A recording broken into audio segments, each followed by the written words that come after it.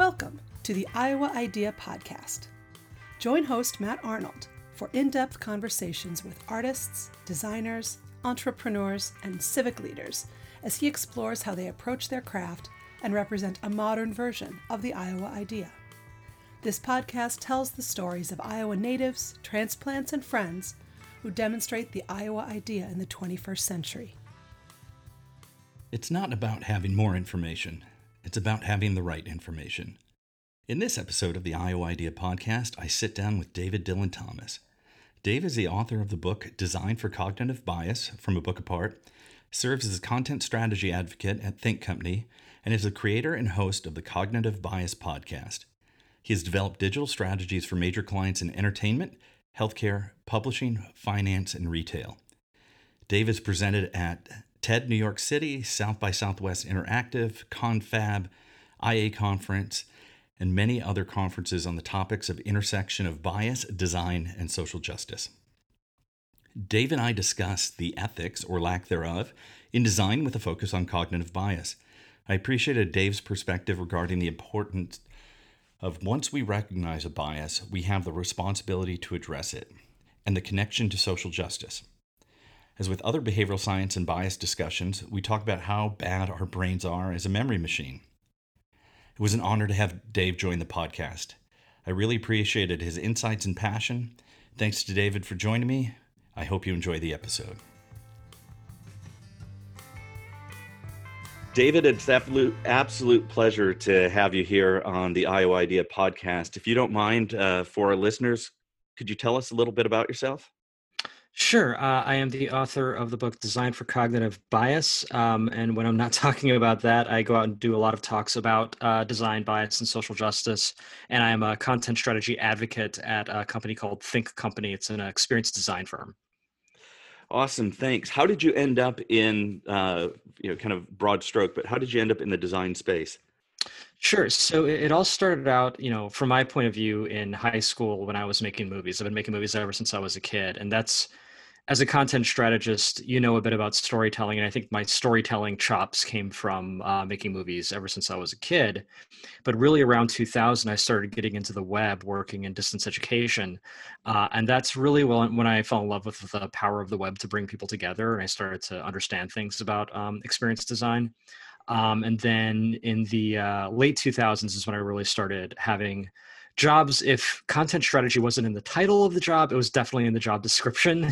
I don't think we had a word for it yet, but I was doing a lot of thinking structurally about content and thinking about purpose and content and strategies and all of that. And, through all of that, I originally became a fan of user experience. This is back when IDEO was producing like the Human Factors Toolkit and sort of talking about this abstract thing called UX. But then I got to actually practice it, work with some great people at companies like EPAM and now Think Company. Awesome. Yeah, thank you. Just a couple connections too is I started off my undergrad, a broadcast and film major. Oh, nice. And then also spent years at Capella University in the early days of for-profit online education. So what were you doing in the distance learning space? So I was in a pretty cool space there because there was Center for Talented Youth is a group that is run out of Johns Hopkins where I went to undergrad. And even before it had an online component, it was basically like summer camp for smart kids. So if you were in middle school or high school and you tested really well, you might be given college level courses in math, science, and writing. So I happened to be teaching writing for kids who had tested really well, middle schoolers and high schoolers. We were giving them a college level narrative nonfiction course and on CD-ROM. Remember those? Yeah. So we'd send out the CD-ROM, they'd take the lessons, and then they would come into, it was basically a forum, an online forum, which, surprisingly hasn't changed much structurally since, in 20 years. Like it's the same basic, it's got the durability of Craigslist. Pretty much. It's a little less evolved than Reddit, maybe, right, in terms of the format. And what was really cool was, the kids would do their lessons and then they would come to those forums to workshop their work. Which was awesome. And you'd have these kids from all over the world, extremely talented kids, getting to know each other. And I kind of thought that was amazing that a kid in Japan could get to know a kid in Connecticut and bond over their writing and bond over other things. We actually started adding more normal topics for forums like, pop culture or movies or sports or whatever. And kids would just start to, have these really nuanced discussions around things like homeschooling, again, from like across the world. So at that point, I think I was hooked on like the web as this potential for just amazing stuff that you just weren't able to do in the real world. Yeah, that's great. I want to talk to you a little bit now, because I think for some of us that have been around kind of digital design and some of the evolution of the web, or where some platforms maybe haven't evolved that much, but just curious on your perspective. I'll have you critique me. So Okay. so I don't want to speak for you but I remember, like, when I was starting to do internet and internet projects and then websites and web apps, it felt like the big charge was just make this easy to use, right? Almost helping people switch from kind of one media to another. This might have been paper-based, form-based. Now, how do we do digital forms? And in my mind, it was like we could do no wrong, right? The ethics wasn't even really on our mind, but now, like, seeing kind of the unintended negative consequences of web design. And I'm just kind of curious, from your perspective, was there a general naivete, or did we just not ask the right questions early enough? I mean, I not only was there a general naivete, I fully copped to being part of that general naivete. I mean, I had been shown a very positive side effect of the web with a very small sample size of participants, right? Yeah. And I think that we thought we would get the ethics for free. I think when we built the web, we thought we were ethical people, and therefore our ethics would naturally bleed into the web itself. If you look back at the founding of the web, and I'm going to recommend a book by Meredith Broussard called Artificial Intelligence. It's fantastic. And she gets into some of the early thinking around the web, and it's very libertarian. And you have a lot of folks who were coming out of like 60s communes, and sort of the experiment of the 60s commune was that if we start over with these pure intent, we'll create this utopia. And I think it was a very similar ethic in the early web was, hey, we're good people. Naturally, whatever we make is going to be good, right? And I think we thought that we thought that we were good, and the only thing we really had, the only problem we had to solve was an engineering problem of taking the tasks we wanted to make easier to do. Again, that focus on making things easy to do. Right. And we assumed that naturally ethical behavior would follow. And I think what we didn't realize, and I'm going to quote another author, Sarah Wachter-Boettcher, whose book Technically Wrong is amazing on this topic. She points out that like the web stuff isn't technical stuff, it's people stuff. And we're not qualified to do people stuff. How many UX people actually have a psychology or social sciences degree? Some do, but not that many. Right. And so we were trying to do an engineering thing. What we should have been doing was a people thing and then an engineering thing. Yeah.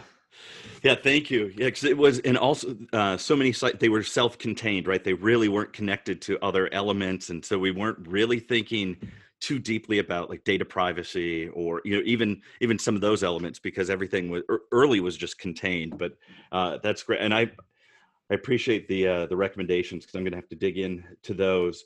Tell me a little bit more about your journey then that brought you from early days, let's make this easy to use, to now really looking at what cognitive bias is doing, and how it can either help or hinder the way we design going forward. Yeah, well, I think the big eye-opening moment for me was a talk by Iris Bohnet called "Gender Equality by Design," and you can find this thing on the web. It's fantastic. It's on YouTube. And one of the points she makes is that something as terrible as racial bias or gender bias, a lot of the time is simply coming down to pattern recognition. You could have someone who fundamentally believes that women are just as good at programming as men are, but if they see a woman's name at the top of a resume for a web development job, might unconsciously give that resume the side eye. And so we have to think about things like anonymized resumes to defend against our own bias. And we have to acknowledge that there are certain things that are out of our control, not out of our responsibility per se, right? Because once I know I have that bias, it's my responsibility to make sure that that bias isn't going to hurt anyone. But in that moment, that pattern that's been set up in my mind of, web designer equals male, and whether that patterns come from TV or movies or just offices that I've worked in. Once that pattern is there, it's very hard to dislodge. And so if I know it's there, it's my responsibility now to say, oh, okay, I'm an alcoholic. I shouldn't go in a bar. I'm addicted to knee-jerk reactions around who is a web designer. I need to anonymize my resumes, or make sure that other people are looking at this, or specifically look for women to fill these roles, or whatever that intervention is. But I got to do something. I can't just go with the standard process, because the standard process is susceptible to my bias that I'm going to bring in the room when I do the job. Thanks. And I do want to dig in a bit more into some of the different biases that you cover. But it's interesting to me, some of the dialogue where as we apply technology, that like AI won't have bias, right? And it's, and for me, I feel like it's an easy way to scale your bias. Right? 100%. Because the folks that are actually building it are putting their bias into the code. Not that they know that they are, right? I think that might be the problem, but I've just found that interesting because I've heard arguments that if you apply AI to resumes, then right, it's things will be better. But I feel like you're still putting your bias in, and now you're scaling it at a new level with technology. Well, what you're doing, see, people have a fundamental, and again, I'm going to recommend Meredith's book, but people have a fundamental misunderstanding of what AI actually is. When we think of AI, I think we imagine Spock from Star Trek, right? This cold, logical, rational an entity that is able to look at a situation. But what an AI basically is a prediction machine. Like that's like what actual AI, not like general sci-fi Skynet AI, but actual AI that exists in the real world is a prediction machine. And you put in a lot of data about the thing you want it to make predictions about, and then it spits out predictions, and you judge its predictions. And here's the messed up part. You judge the predictions based on what you know has historically happened, right? So if I try to get a computer, this is the example she uses, which is great. If I try to get a computer to predict who would have died, who died on the Titanic, right? I can feed it all these things that I know about those people, their age groups, their like income, et cetera, et cetera, et cetera. And I have, I know who actually died. And then I can tell the computer, I want you to guess who died based on these factors. And I'll tell you a little bit about what actually happened, but you guess the rest. And then it'll predict, and based on how close it got, I'll say, yeah, you did it. Now, that makes sense in the world of the Titanic example, but the Titanic example, there's a lot of data we don't know, right? And there's a lot of predictions it can't make because we just don't have the data to give it, and that they may be really important factors. But if you apply that to something like resumes, like Amazon did, where they had a hiring bot and it was supposed to, again, I'm going to give you the last 10 years of resumes. You tell me who you think is a good fit. Well, the last 10 years of resumes are mostly guys. Naturally, the AI is going to think guys are better for this job and start just recommending guys. And if it sees a woman, it's going to demote her. So you can't point an AI at a racist, sexist world and have it predict a non-sexist and non-racist world, because that's just not what AIs do. Right. Thank you. So if I'm tracking too, like the Amazon example, it's taking 10 years of past history and assuming that's right. So we'll extend that. It's extending that pattern. Yeah. And that's the key. It's assuming that's right. Computers do what you tell them to do. I cannot stress this enough. Computers don't, we're not at the point yet where the computer is able to then come up with a better motive. It may come up with a better means, right? We've had some very clever AIs find some really cool shortcuts, but it's never going to say, oh, I see what you're trying to do here is create a more equitable world. Like, that's not what Clippy does, right? It's just, exactly, right? Looks like you want to create a better world. Here's how I can help. All it can do is give you, take data and crunch it faster than you can to make predictions. That's what AI does. And if the data you give it is racist, it is going to scale racist predictions and racist outcomes. And you'll think, oh, that's not racist because the computer said it. Right. Exactly. Thank you. I love that. Not that we're perpetuating racism and sexism in technology. I love the explanation. When you're talking about the resumes too, it was reminding me of, and I can't remember the details very well, but the Gladwell story, I believe, was at the Toronto Orchestra, where they started, I think they were dealing with sexism, and then they started having auditions where the musician would sit behind a screen, and so it was forcing the people making a decision on who to bring in just to use their ear rather than looking at the person as an attempt to kind of be intentional about kind of where they were interjecting sexism in this case. Yeah, and I think I love that example because it sort of points at, there's a fallacy that the more information you have, the better decision you're going to make. And it's not about having more information, it's about having the right information. There's another similar study where doctors had to make, judgments about, patients' symptoms. And the doctors who were given too much information, like, ended up making poorer judgments than doctors who were given the more relevant information. Right. So it's a life or death thing. Right. So Right. I think that when we're looking at the resume example, right, I love the exercise of trying to anonymize a resume. In fact, I do a workshop where I have people take a LinkedIn page and try to remove all the biasing elements. And the challenge of that as a designer is to say, what is actually important here? What is something that, I just assume should be there, like the name or the photo or the name of the college they went to, versus what is actually helpful, right? Which might be literally what have you done, what work have you done in this area? You're really deconstructing the resume to get the signal out from the noise. And when you realize that you're going to walk in that room and have all these biases that are going to be triggered by all this, what is actually irrelevant information, you start to say, oh, not only is it, more elegant and efficient to whittle it down to these key things, it's also fairer. Yeah. Thank you. Digging into your book a little bit, and my mental model is that you'd been working on the idea of cognitive bias and given some talks, and now the book was a heavy duty effort to really pull it all together and get more information in there. What was the process like pulling the book together, and were there new findings along the way for you? Yeah, it was interesting.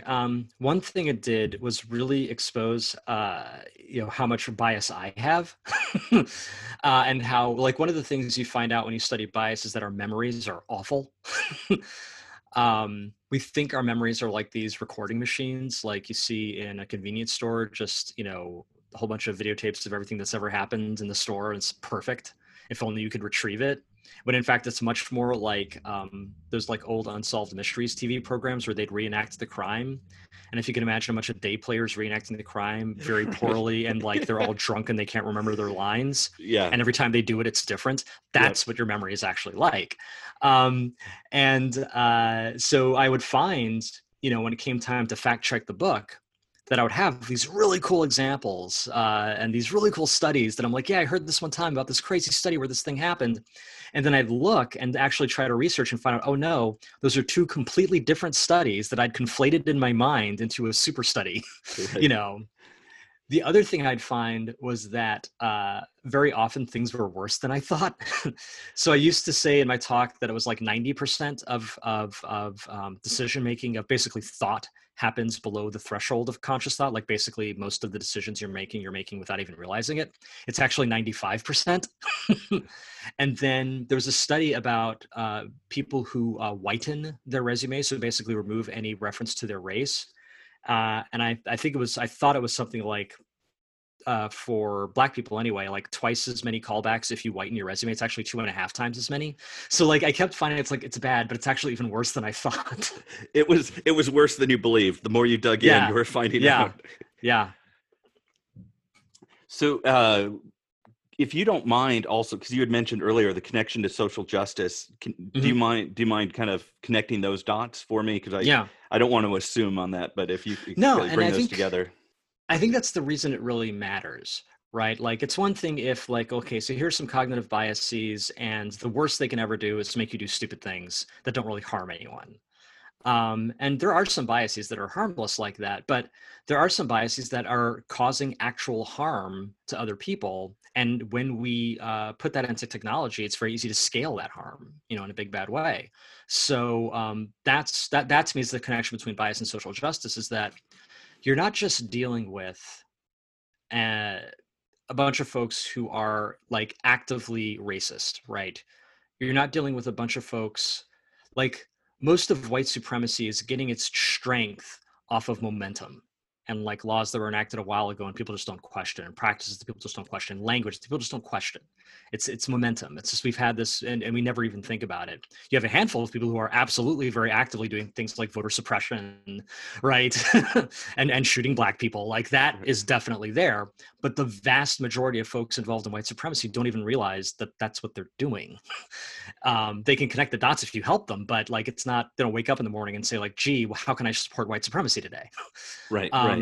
So design, unwittingly or not, can scale that activity by not really checking any of those biases, you know. And again, I go to the resume example. It's like, why do we write the resumes the way we do? But because that's how we've always done it.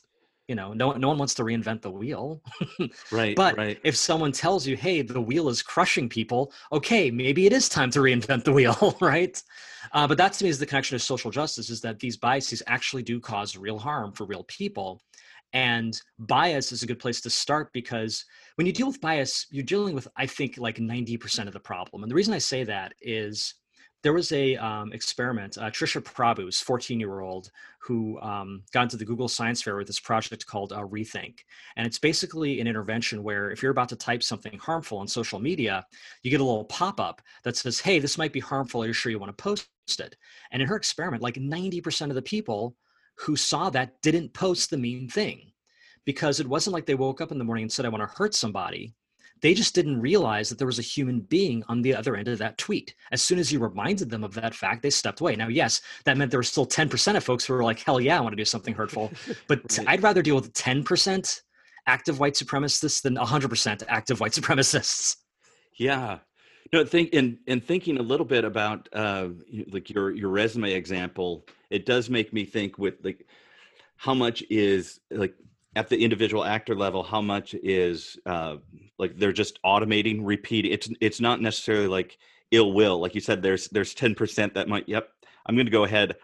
I hate people. I'm a bad person, and I'm all in. I'm going to do this. Right. Versus, hey, this is a model. This is a pattern. I'm just repeating it and not getting into reflective thinking about where this fits or what this might do. Is that fair? Yeah, and I think a lot of the book, you know, the book is problems and solutions, and a lot of the Yeah. solutions really are about building in a habit of reflectfulness, right? Building in habits that force you to step back and say, what assumptions am I making right now as I design this team, as I design this product? What assumptions am I making that I shouldn't be making? And who can help me make different assumptions? And how can I bring them into the process?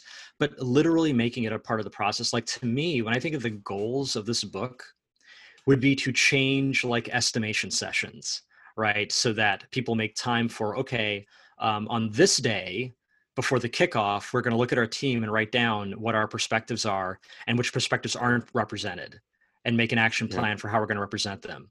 On this day, we're going to have a red team come in and look at everything we've done so far and check us for bias, right? On this day, we're going to do a speculative design exercise where we think about all the bad outcomes that our product could produce, right?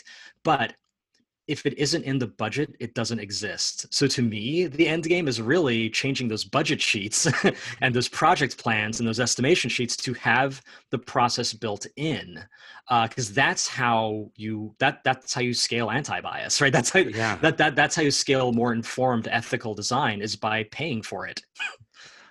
Yes, and lately I've been trying to investigate different ways. This feels very similar, because I feel like, especially when you're dealing with large organizations or government institutions, basically there's like an RFP, and that's to work against the problem as defined, right? And it's almost like the solution is baked in, and they're just looking for somebody who's going to be the cheapest, fastest way to build this.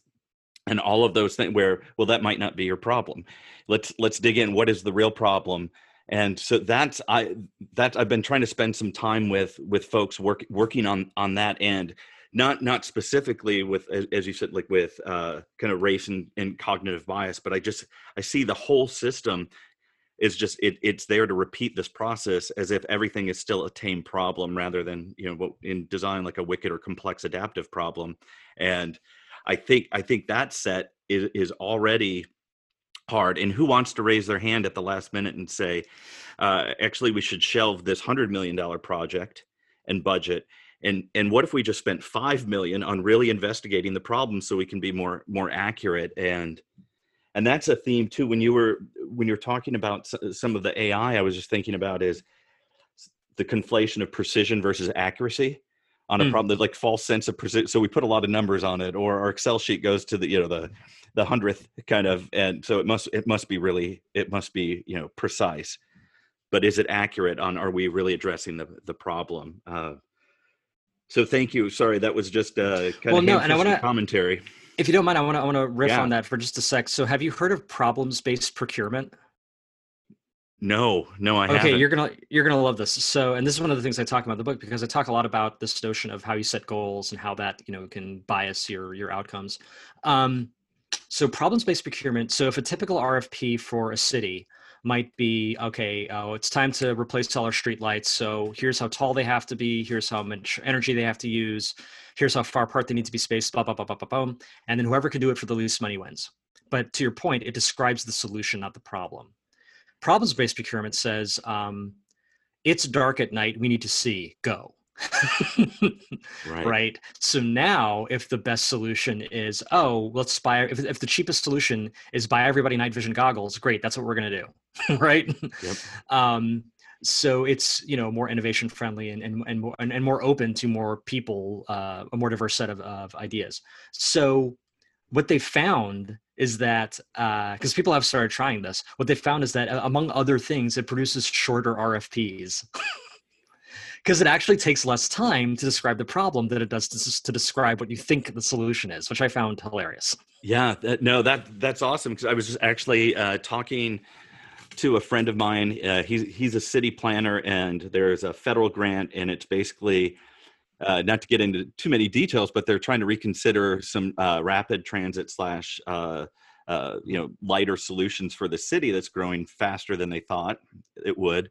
And it's because there's a federal grant and it's tied to a specific solution already. The city doesn't want to say, we're going to turn down this money. And yet they're not quite sure if that's the real problem. So there's even this tension where there's some uneasiness, but who wants to stick their head up and say, maybe we don't want that funding the way it's described. So then you have to take the funding and you have to meet these check marks. So I love the idea of problem-based procurement, because I think just in design in general, right? Like the how might we's or the other stems that we might use to open up the way we consider something rather than diving into the solution.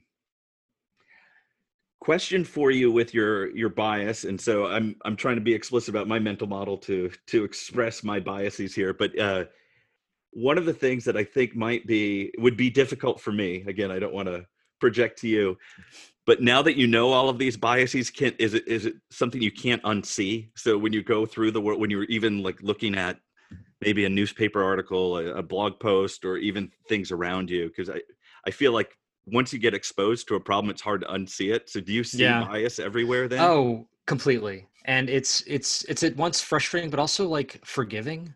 I'm much more compassionate now because I look at someone who believes that you shouldn't wear a mask and I'm like, I get why you think that. And I don't. And I know that I can't just yell at you and make you stop. I know that'll actually only make it worse. But I also see things like folks trying to bring facts to a culture war. And I'm like, oh, yeah, I get why you think that's going to work, but it's not. It's not the actual problem. It's like, and I look at like, it makes me change what I decide is a problem. So, for example, I look at Trump, cards on the table. I'm not a huge fan, but I don't say he's the problem. Like, I'm looking forward to him not being in office, but I know that once he's not in office, you still have roughly 60 million Americans who thought it was a good idea for him to be in office. And most of them will still think that. Again, because I have an understanding about things like post-purchase rationalization, that even when we do something that has negative outcomes, we tend to like to believe we make good choices, so we will defend that choice. Right. So it doesn't shock me that lots of people still support Trump, even though the reasons they voted for him, he may not have followed through on. that was never the issue. And so I'm like, oh, gee, that is to me is a much bigger, gnarlier, like to your point, wicked problem is, and Dana Boyd is great at talking about this. How do you deal with a populace where some people believe that truth and knowledge come from experience and experts and science and empirical data, whereas some people do not believe that truth is empirical. Some people believe that truth is a matter of belief and faith, and what do you trust? And I don't actually know how to fix that, but I do know if you don't, it doesn't really matter who's in office. I mean, it's better for people to be in office who believe in science, but you're still going to have a large, for example, if we rolled out a vaccine tomorrow, there would be a lot of people who simply would not take it. That is the bigger problem in the long run, even though I would love for there to be a vaccine. I'm not saying don't solve that problem. I'm saying once you solve that problem, understand there's a much bigger one waiting for you. Like season 2. we had a cliffhanger, and and we get to binge on the next season pretty soon. Yeah, but that's what bias has sort of shown me, or at least that's the bias I have, is to look for the bias in the problem and see, oh, well, if you don't fix that, you might fix this one part temporarily, but things still going to come back later. So in some ways, it feels like using stereotypical design language here, but sometimes it's more if you're not addressing the bias, it's more of a symptomatic treatment. Right. You're dealing with some things, and yes, they are symptoms, but you're not going to get down to the root cause, which in this case would be the biases that people possess. Yeah, and like, to be perfectly honest, like I talk about anonymized resumes in the book, but I point out, like once I finish talking about them, hey, look, this is a Band-Aid, right? Because even if you have a perfectly anonymized hiring system, the pool of people you're hiring from is already heavily skewed white male, if we're talking about something like web development. Mm-hmm. And the reason is there are systemic reasons that it is very unlikely for women to be in that pool. There are systemic reasons that it is very unlikely for a Black person to be in that pool. Until you fix that, you've only really made it fairer for that still heavily white male pool. Right. Want to just check, because I just recently did an interview with Adam Hansen from Ideas to Go. He had a book called Outsmart Your Instincts, and addresses a little bit of bias in there. That sounds really interesting. And so one of the things, when we were kind of talking about wearing a mask, and just a few, right? I mean, some of those patterns and some of the, like, this has helped humans survive, right? So certain things that have, like, certain patterns where maybe it was a more conservative great, and like as long as they weren't getting eaten by a tiger, that pattern they'll recognize a rustle in the bush. But being safer, or some of these biases that perpetuate themselves. But then we were talking about evolution and kind of bringing mask and pandemic into it. A friend of mine, actually, his PhD is in coronavirology, and he's a microbiology researcher. So when you talk about facts and non-fact, he's like beside himself. He's usually very, very happy-go-lucky. One of the like best people to hang out with, and he's so down in the dumps because like just kind of anti-science things. But he shared with me this. I believe it came out this week from the New England Journal of Medicine. How long it takes the human to evolve 1% versus an RNA virus to evolve 1%. It takes the human species 8 million years to evolve 1%. It takes an RNA virus 2 to 3 days to evolve 1%. Yeah. So just even some of those things where are these biases, are they hardwired? How might we help humans like see ourselves and start to address bias a little more effectively?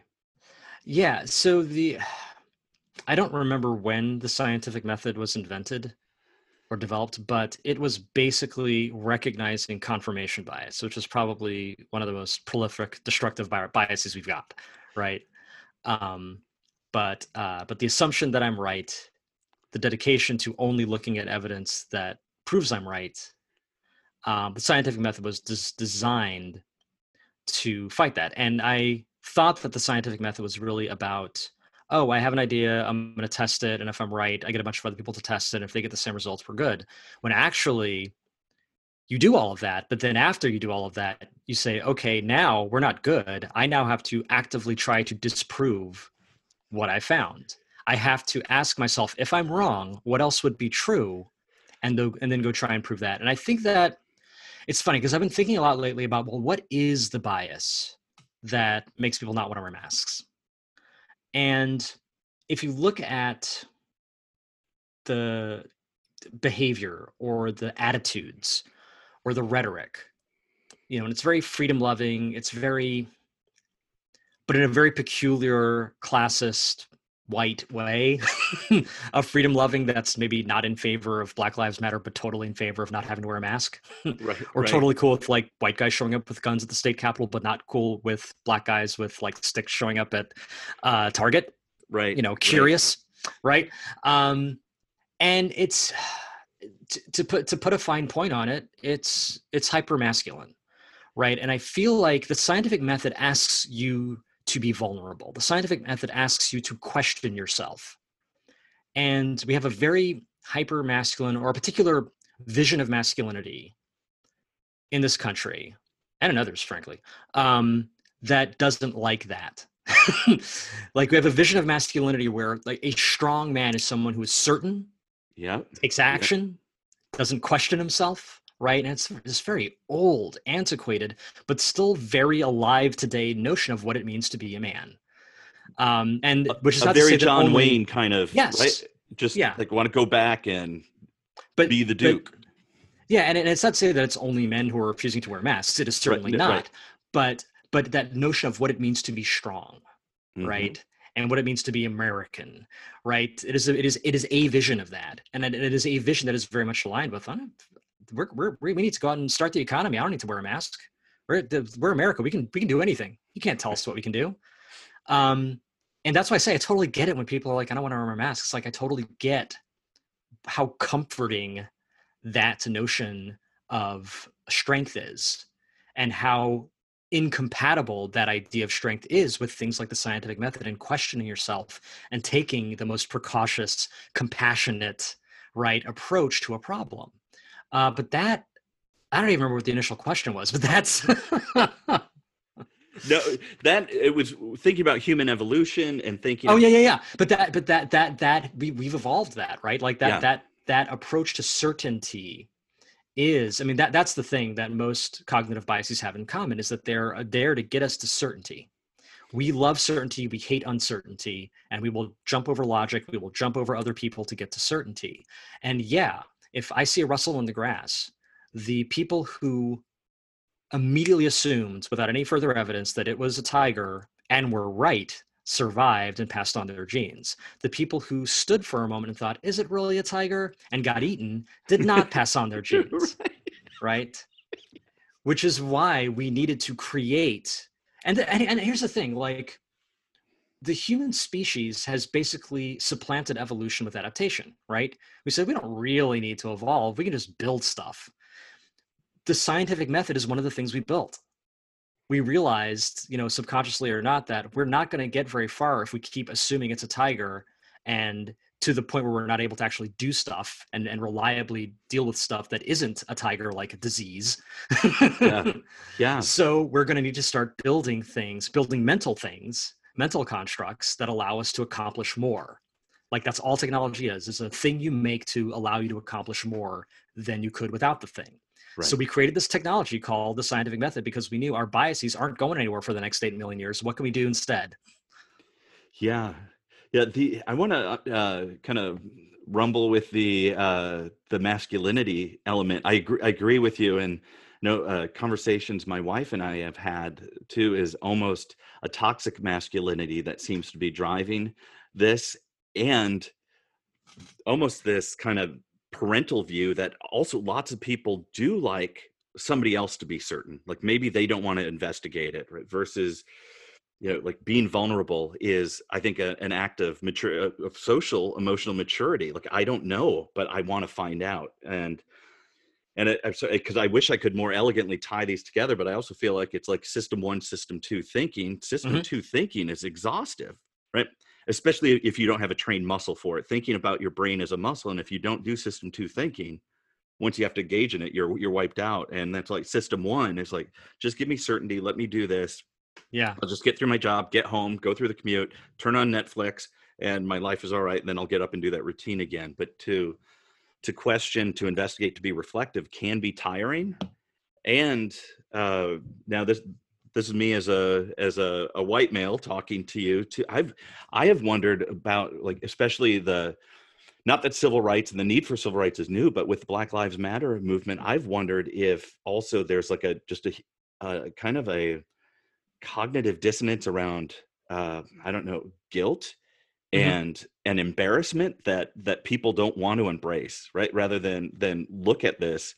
So a lot of stuff in there, but sometimes I'm thinking, is it just almost, for lack of a better term, a mental laziness back to these almost automated patterns that people, especially at a time of crisis, they do want more certainty because there's so much going around them. So sometimes they just retreat to certainty, even if it isn't scientific fact. I don't know if any of that's making sense. No, and it does. I mean, I think, well, let's get back to that guilt thing, because I think that any diversity expert, you bring a diversity expert into your company to make you more diverse. I just made a face there. Anyone who does that work, who's worth their salt, knows that the first thing you need to do is talk about bias itself and understand that if you bring up people of color, white men generally already, their heart rate goes up. They literally have a physiological reaction to talking about race. And if you don't deal with that, you're not going to get anywhere, and people are going to get defensive and clam up. So there's a mental space people need to get to, white people need to get to. I'll just be blunt. Yeah. Be all James Baldwin about it. But if you don't get to that space, you're not going to engage with this. If you don't get to a vulnerable space, you're not going to be able to engage with this issue. And I think we've been kicking that can down the road since slavery. Right. We didn't want to deal with it then.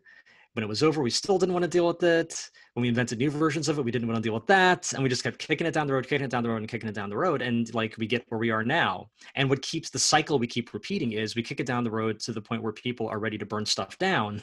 And we're like, okay, I guess we can't kick it down the road anymore. What's the least I can give you to make you stop burning things down? That? Great. Okay, can I start putting you in jail again? Great, let's go. Right? But that's been the pattern. And it reminds me of someone who just hasn't dealt with their stuff and is acting out, and they finally need to go get therapy and deal with their shit. And I feel like, and to go bring it back to Baldwin, that's basically what he was saying. It's these white people, you got to deal with your shit. Like, this isn't on us. Right. You caused this. You need to fix it. And I feel like you're right. That guilt, those aren't fun feelings. No one likes to feel responsible for another one's suffering. Again, unless you're a sociopath, no one really likes to feel responsible for someone else's suffering. And so we like to avoid it. And I like to think we can get to the point where people love Black people. We're at the point now where some people feel guilty about them, which is better than where we were before, where it was just didn't think of them at all or actively hated them. So we've made progress, but where I hope we end up is a place where people genuinely love Black people, because you protect what you love, you empower what you love, you give money to what you love. Right. I think right now, white America at best is looking at Black America and going, oh, there's that guy I owe money. Ooh, can I avoid them? Right? You don't actively want to spend time with that person because you know you don't got it. You know you're not ready to pay him. It's like you're walking down the street and you know you owe somebody $20. Exactly. And I'm just going to avoid eye contact and duck into the store. and these companies right now releasing like statements or whatever. Some of them I think are actually great, but some of them are like writing people an IOU. And they're like, oh yeah, I know. Can I pay back like Tuesday and shit? Like that. I feel like that's what a lot of that is right now. Cause like, oh, I guess I do have to say Black Lives Matter now. Okay. Black Lives Matter. Can they matter on Wednesday? You know, like, but I think you're right. People have difficulty engaging with that. And all I can say to that, honestly, is I get that it's tough. I get that it's hard. It is not nearly as hard as being shot by the cops. Fair. Yes. Yeah. On the corporate side too, like from a brand perspective, for me, it was one of the things that was interesting is you'd see a lot of companies where it is basically like an all white board in probably nearly all white brand team. Yeah, here's what we have to come out with. Here's our statement, right? And it's going to have black background. It's going to have white, and it's going to say that we care, and then we'll put our logo at the bottom. Oh my God, someone should do that. Like the Black Lives Matter statement bingo. Like it's got to be in a black background with white text. Yep. It's got to be this many. Oh yeah, certain words. Oh, you're right. I hadn't thought about the design aesthetic of the Black Lives Matter apology, but it's a thing. It is absolutely a thing. And that's I always really want to see like just like a picture of the boardroom on everybody that gave that the green light. Yeah.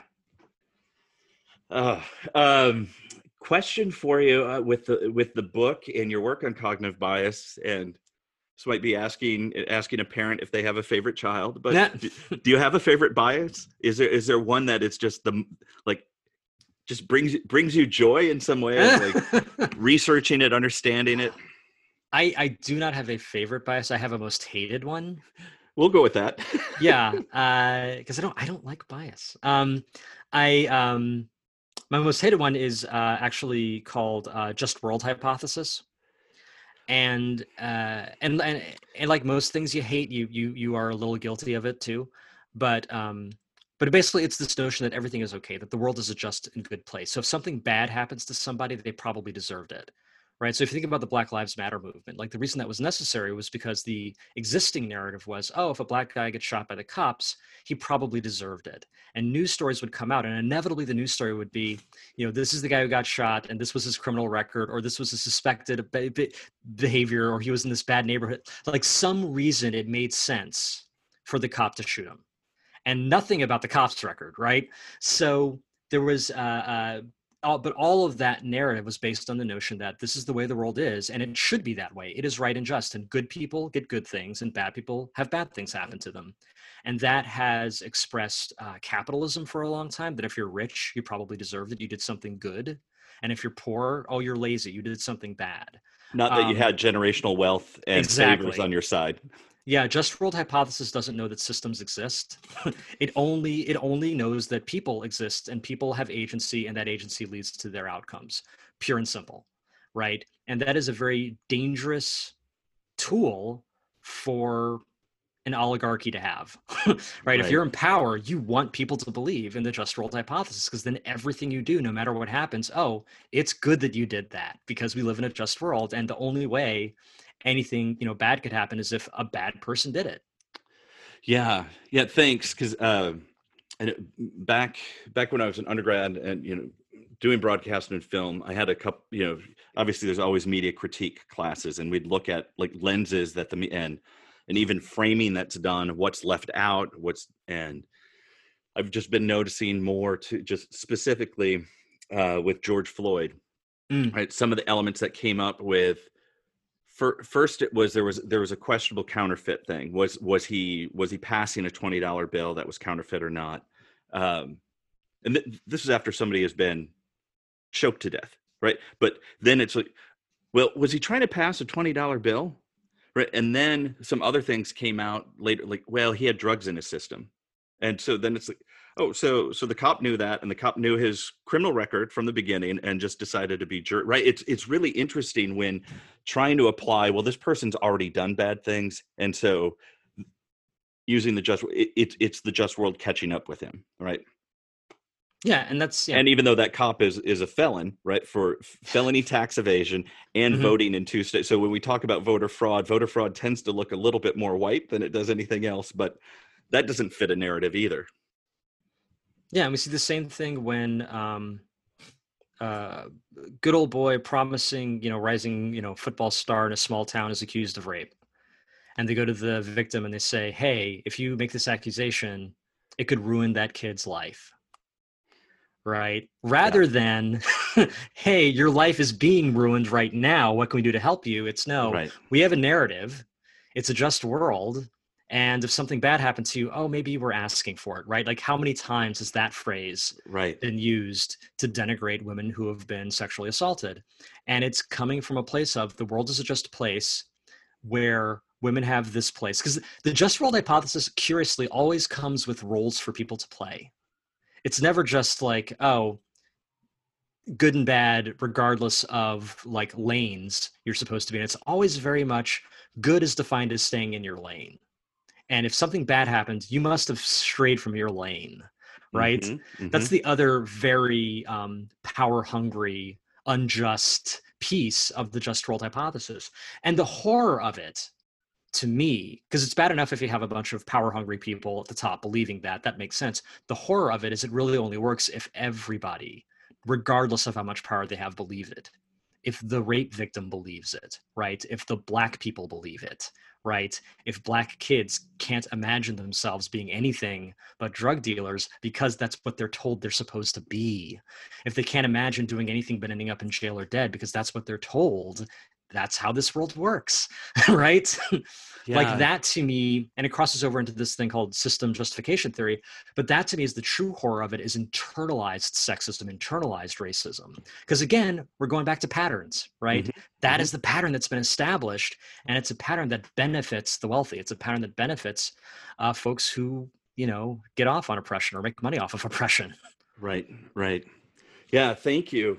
Want to dig into the book just a little bit more in the almost maybe a virtual book tour kind of way. Where can people find out more about your book? Sure. If you go to daviddylan-thomas.com, I've got a link to pre-order the book. It comes out on August 25th. And there's also links to, get me come speak at your thing or just have a virtual chat. It's all one-stop shopping, but you can also pre-order the book there. Right on. One of the topics I cover with guests is also the notion of advice, and and kind of meta, but stealing from Austin Kleon, Steal Like an Artist. Sometimes when we give advice, we're talking to our younger self. But any good advice that you received in your younger days from a mentor, or is there advice you wished you would have received when you were younger that you might have for listeners? Sure. So there's a guy named Alex Hillman who you should absolutely have on your show. I'm going to go on record here. He just finished a book called Tiny MBA, which is fantastic. It's like the anti-MBA. It's great. But he and our books are actually coming out like a day apart, I think. But he once gave me a piece of advice that I will never forget. And he said, it is impossible to listen and react at the same time. And if you think about it, it's true. If you're at a party and someone's telling you a story, and in the back of your head, you're like, oh, I know a great response to this story. I should tell them this story. Let me see if I can remember the details of that story. The second you start reacting like that, you're no longer listening to what they have to say. So at best, you've heard half of what they have to say, and now you're just waiting for your turn to speak. Whereas if you actively listen to someone and really quiet that voice inside that's trying to come up with a good response, you'll actually hear them, right? And I consider that good like research advice and like practitioner advice, but I also consider it good life advice. Because we're put on this earth to help each other, and we can really help each other if we're listening. We're gonna have a hard time helping each other if we don't hear each other and if we don't see each other. So I, every single day, like work to make sure that when I'm talking to somebody, like even in this conversation, I'm like really trying to focus and make sure I'm listening to what you have to say rather than be like, and it's hard on a podcast too. It's rather than have that instinct of, oh, I got a great story for this. Let me make sure I remember that. Oh no, it's going to go away. I need to like that panic, right? It's like, no, I got to quiet that and just be like, conversation's going to go where it's going to go. I'm going to listen to them. It's better that I listen to them like that, but that advice is advice I literally use every day. That's great. Thank you. And we were talking about that, I do a lot of work with teams and team dynamics when it comes to communication. And, that's in many ways, office conversation, team conversations don't differ that much from kindergartners, where it was more it's more turn taking, right? To point rather than like, I'm just waiting. Where can I interject my point? Okay. It would be too rude to step over somebody right now, but I got to remember what I'm saying. So you're not listening to the flow. And just kind of a Zen, like how might we be more present? Yeah. It's all a lot when of we're in the moment, right? Yeah.